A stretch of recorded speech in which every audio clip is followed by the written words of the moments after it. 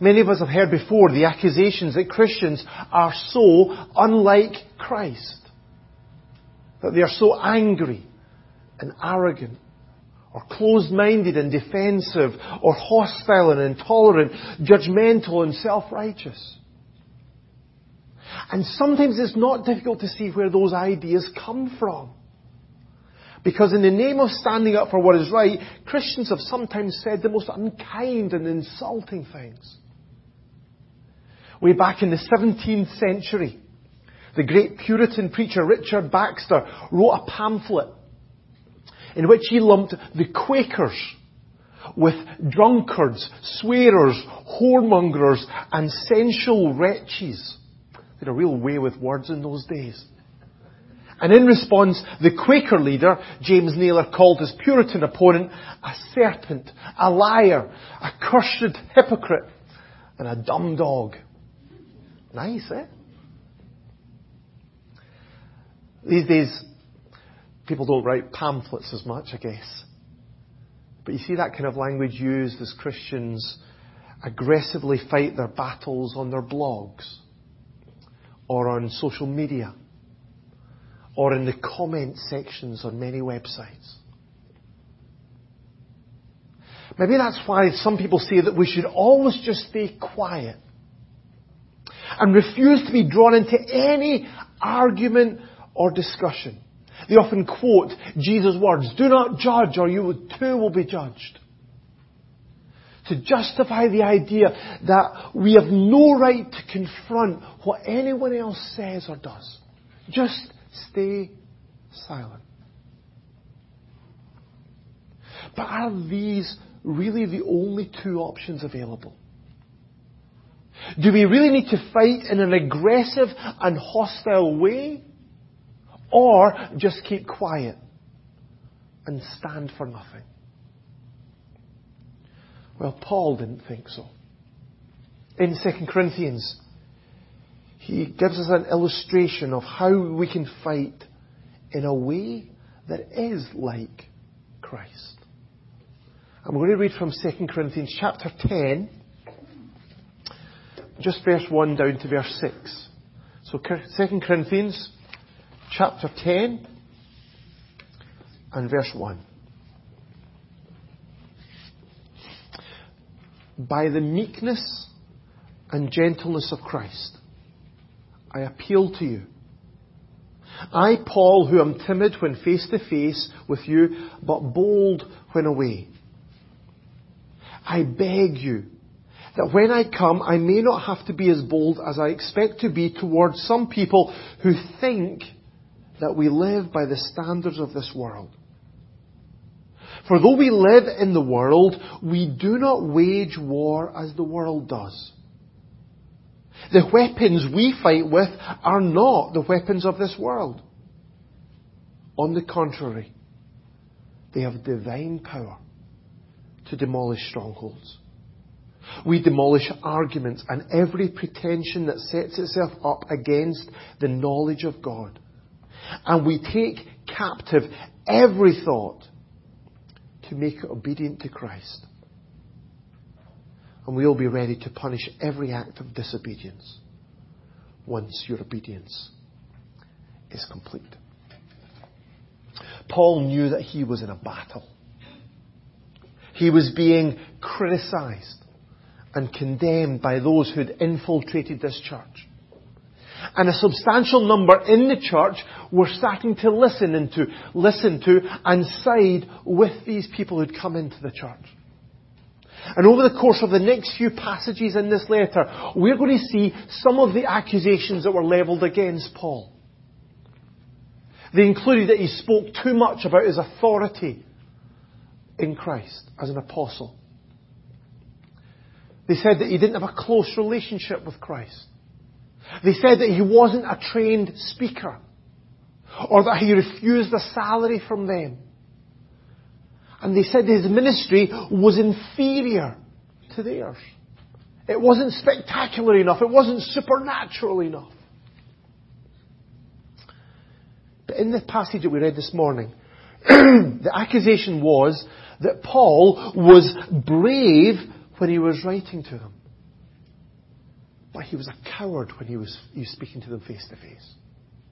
Verse 1, I, Paul, who am timid when face to face with you, but bold when away. Paul uses his own name here. Do you see that? I, Paul?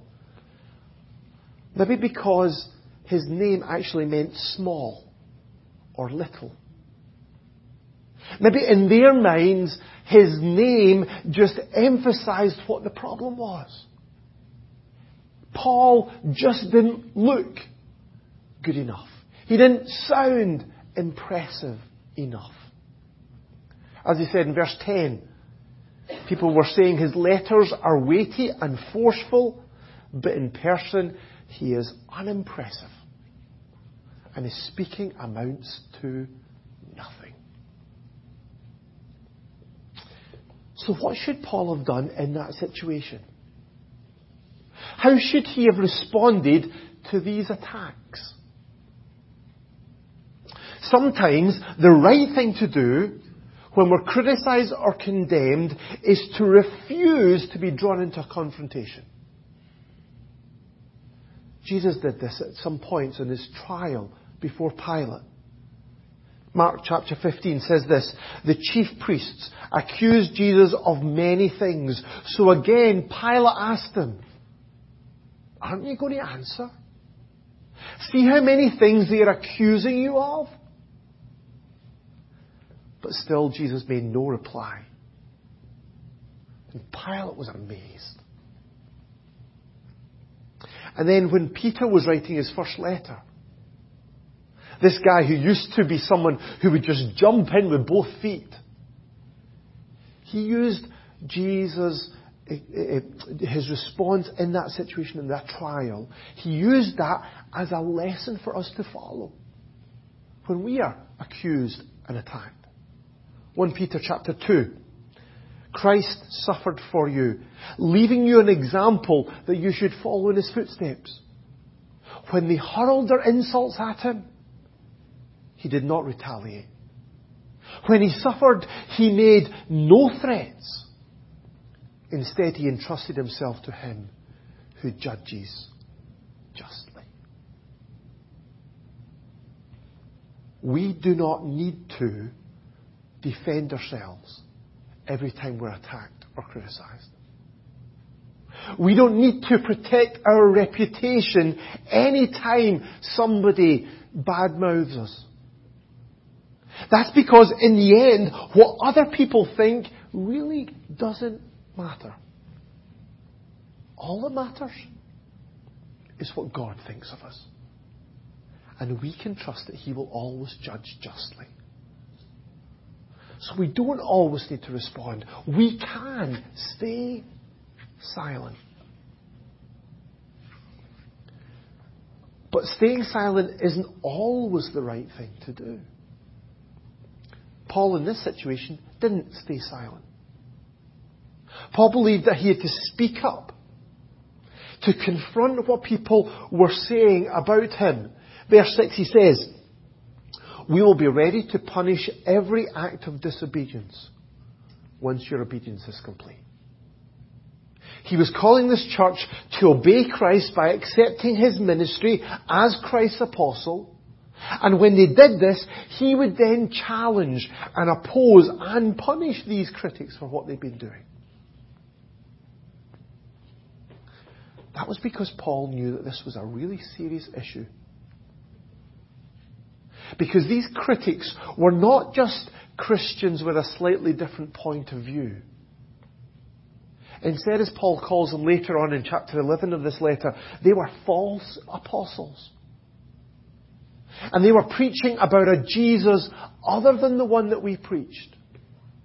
And so their message was a completely different gospel. This battle that was going on here in this church was not a personality clash.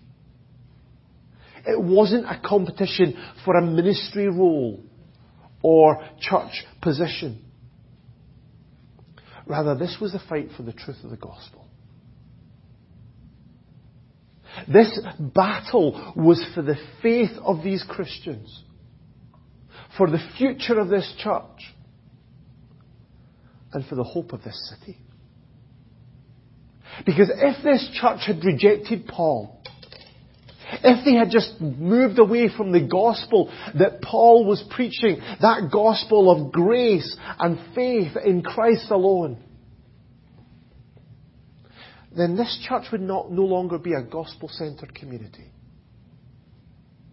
They'd no longer be able to enjoy the freedom that they had in Christ. And they'd also have no light to share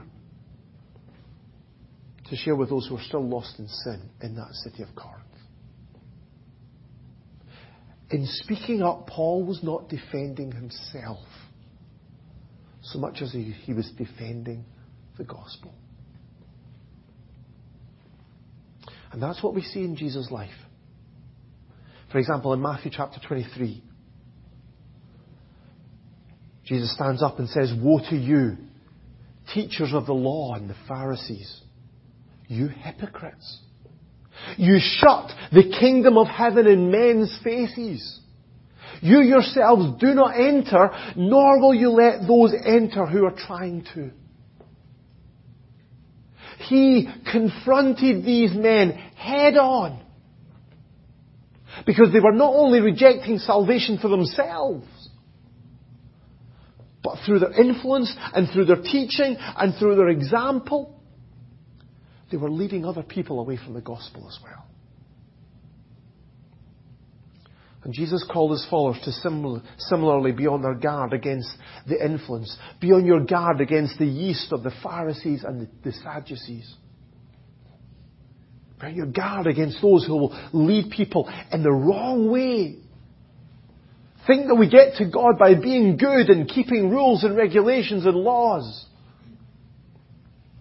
Because if you go down that road, you've gone away from Christ. You've gone away from salvation. So maybe a helpful guide to know whether we should stay silent or whether we should speak up is, when it's just our reputation, when it's just our character that is under attack, in those situations we can stay silent, because we know that God will judge justly one day. But when it's the good news of Jesus that's under attack, when it is being distorted, when it's been hidden, then we need to speak up. Because there's just too much at stake. So Paul warned the leaders of the church in Ephesus. He said, "Even from your own number, men will arise and distort the truth in order to draw away disciples after them. So be on your guard." We need to stand up and defend the gospel. We need to stand up and preach the truth. But how we do that, how we defend the gospel, how we speak the truth, how we confront the error and those who would speak lies, how we do that is absolutely critical. The critics of Paul ridiculed him because they wrongly thought that we live by the standards of the world, that he lived by the standards of this world. The world of the Corinthians valued good looks, powerful personalities, superior intelligence, impressive eloquence, professional credentials. The false teachers thought that they had them, and they expected Paul to try to compete with them on that level. But Paul just plainly refused. As a child of God, he was going to fight God's way. He says in verse 3, "Though we live in the world, we do not wage war as the world does."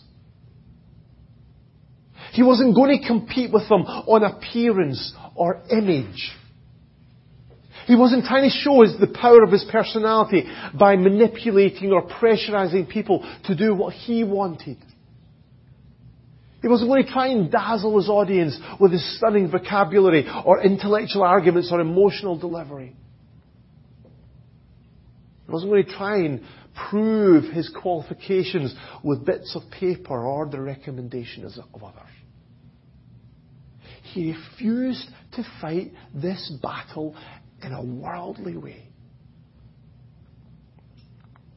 He wrote about this in his first letter to this church. In 1 Corinthians chapter 2 verse 1, he says that when he visited Corinth the very first time, he says this, "I did not come with eloquence or superior wisdom as I proclaimed to you the testimony of God." Paul refused to try and preach the gospel of God in their way. He refused to preach the gospel that way, and he refused to defend the gospel against these new attacks in that worldly way. And so he says in verse 1 of our passage, he spoke to them by the meekness and the gentleness of Christ. To many people, meekness is not an attractive quality. Sounds like someone who's a bit too timid, a bit spineless, afraid. Someone who's too weak to fight their own battles. But meekness and gentleness is not weakness. Rather, it's about using our strength, but using it under the control of our love for other people. It's about being humble, being considerate, being courteous, refusing to assert ourselves for our own interests, and instead always seeking the good of other people. It's about being like Jesus. When Jesus entered into Jerusalem as king, he didn't come to force himself on anyone or to beat them into submission. But instead he came gentle and riding on a donkey, humbly inviting people to accept him and to experience his grace. And then in Matthew 11, he calls out to a broken and oppressed world, "Come to me, all you who are weary and burdened, and I will give you rest. Take my yoke upon you and learn from me, for I am gentle and humble in heart, and you will find rest for your souls." This is why we don't need to be afraid to come to Jesus. Because he's gentle with us. He won't treat us harshly. He won't crush us. Instead, he will use his power, but he'll use it to heal us and to restore us and to lead us and to protect us.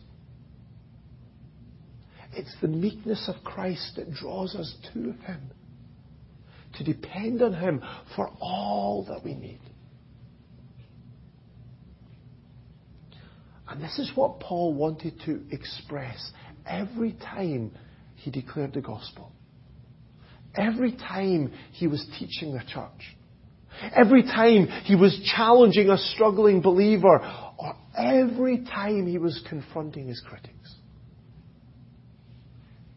It didn't stop him from speaking up. It didn't stop him from saying some really tough things. But it changed how he said them. It changed how he spoke. And he teaches us to do the same. Ephesians chapter 4 verse 2. Be completely humble and gentle. Be patient, bearing with one another in love. To the churches in Galatia, he says, if someone is caught in a sin, you who are spiritual should restore him gently.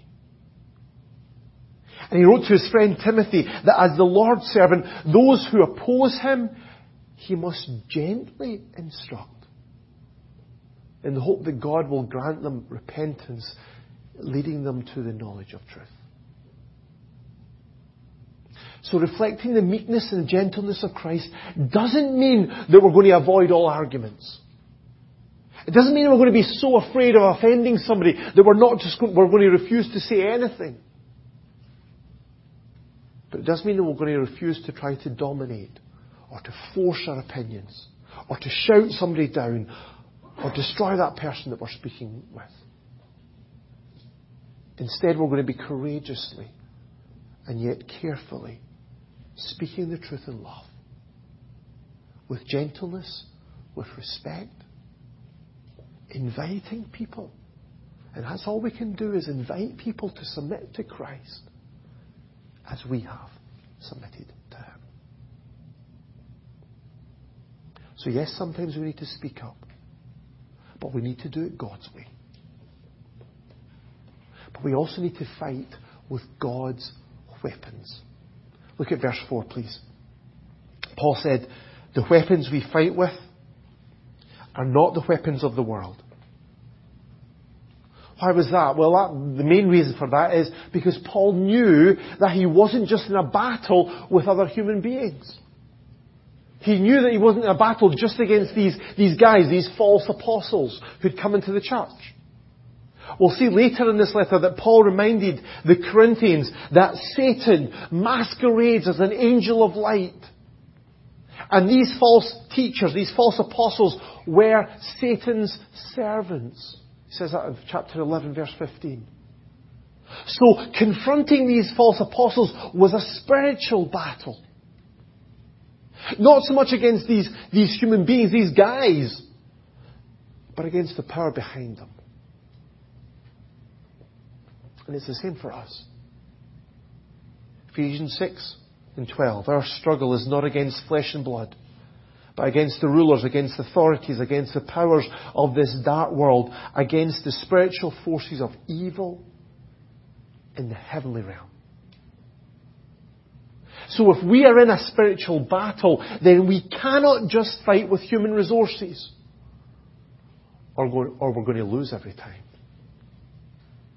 We can't just rely on our own intelligence or ingenuity or energy. We need God's weapons if we're going to fight this battle effectively. And so Paul said that he fought this with weapons that have divine power to demolish strongholds. Weapons that have God's power. Paul wasn't fighting this battle in his own strength. He wasn't relying on his own arguments or eloquence. He didn't rely on his ability to persuade or convince people. Instead, he knew that he was depending on God to work through him. And he knew that nothing and no one can stand against God. This is why he said in this first visit to Corinth, verses that encouraged me so much. 1 Corinthians chapter 2, verse 3. I came to you in weakness and fear and with much trembling. My message and my preaching were not with wise and persuasive words, but with a demonstration of the Spirit's power, so that your faith may not rest on men's wisdom, but on God's power. So as we'll see later on in this letter, this was a lesson that Paul learned through a particularly difficult time in his life. At that time the Lord said to him, my grace is sufficient for you, for my power is made perfect in weakness. So that's why he didn't need to try and be as impressive as other people were. That's why he didn't need to compete with these false apostles. And we are called to fight this battle in that same way. We can stand and confidently face the enemies in our lives because we can be strong in the Lord and in His mighty power. Our success in standing doesn't rely on our own strength, our own resources, our own competence. Rather, it depends on God's unlimited strength, God's unending resources, and His ability to do far more than we could ever ask or imagine. We need to fight with God's power. But not just rely on God's power, we also need to clearly and consistently declare God's truth. Verse 5 of our chapter. We demolish arguments and every pretension that sets itself up against the knowledge of God. And we take captive every thought to make it obedient to Christ. Paul didn't fight to persuade people of his own ideas. He didn't struggle to get people to agree with him. Instead, he declared the wisdom and the knowledge of God as revealed in the person and work of Christ. And he called people to submit to Christ. Of course, he knew that many people wouldn't. They would ridicule it. They would rebel against it. They might even reject it completely. But Paul wrote that the message of the cross is foolishness to those who are perishing. But to us who are being saved, it is the power of God. Yes, other people might think it weak or foolish or offensive, but the message of Jesus dying on the cross to pay for our sins and to free us from death and hell is still worth sharing. Because it's the only message that has the power to save. So Paul says in Romans chapter 1 verse 16, I am not ashamed of the gospel, because it's the power of God for the salvation of everyone who believes. So this world doesn't need our persuasive arguments. This world doesn't need our innovative ideas or our powerful personalities. All this world needs is for us to share the message of Christ crucified, clearly, consistently, faithfully. Because it's that gospel of Christ that sets people free. So this is why Paul's critics didn't know what they were talking about. This is why his limitations and his weaknesses in the end didn't matter. This is why he didn't need to compete with those false teachers in showing off his abilities. And this is why Paul could follow Christ's example in being gentle and meek. And yet he could be powerfully effective in standing for the truth of the gospel. Because he knew that his role was to declare God's truth and to rely on God's power to defeat the spiritual forces of evil, to open up people's minds, to impact their hearts, to transform their thinking, and ultimately to change their lives. And that's what we are called to as well, folks. That's what we are called to fight like Christ. To stand and preach and defend the gospel, but to do it in a way that honours the one that we love, because he first loved us.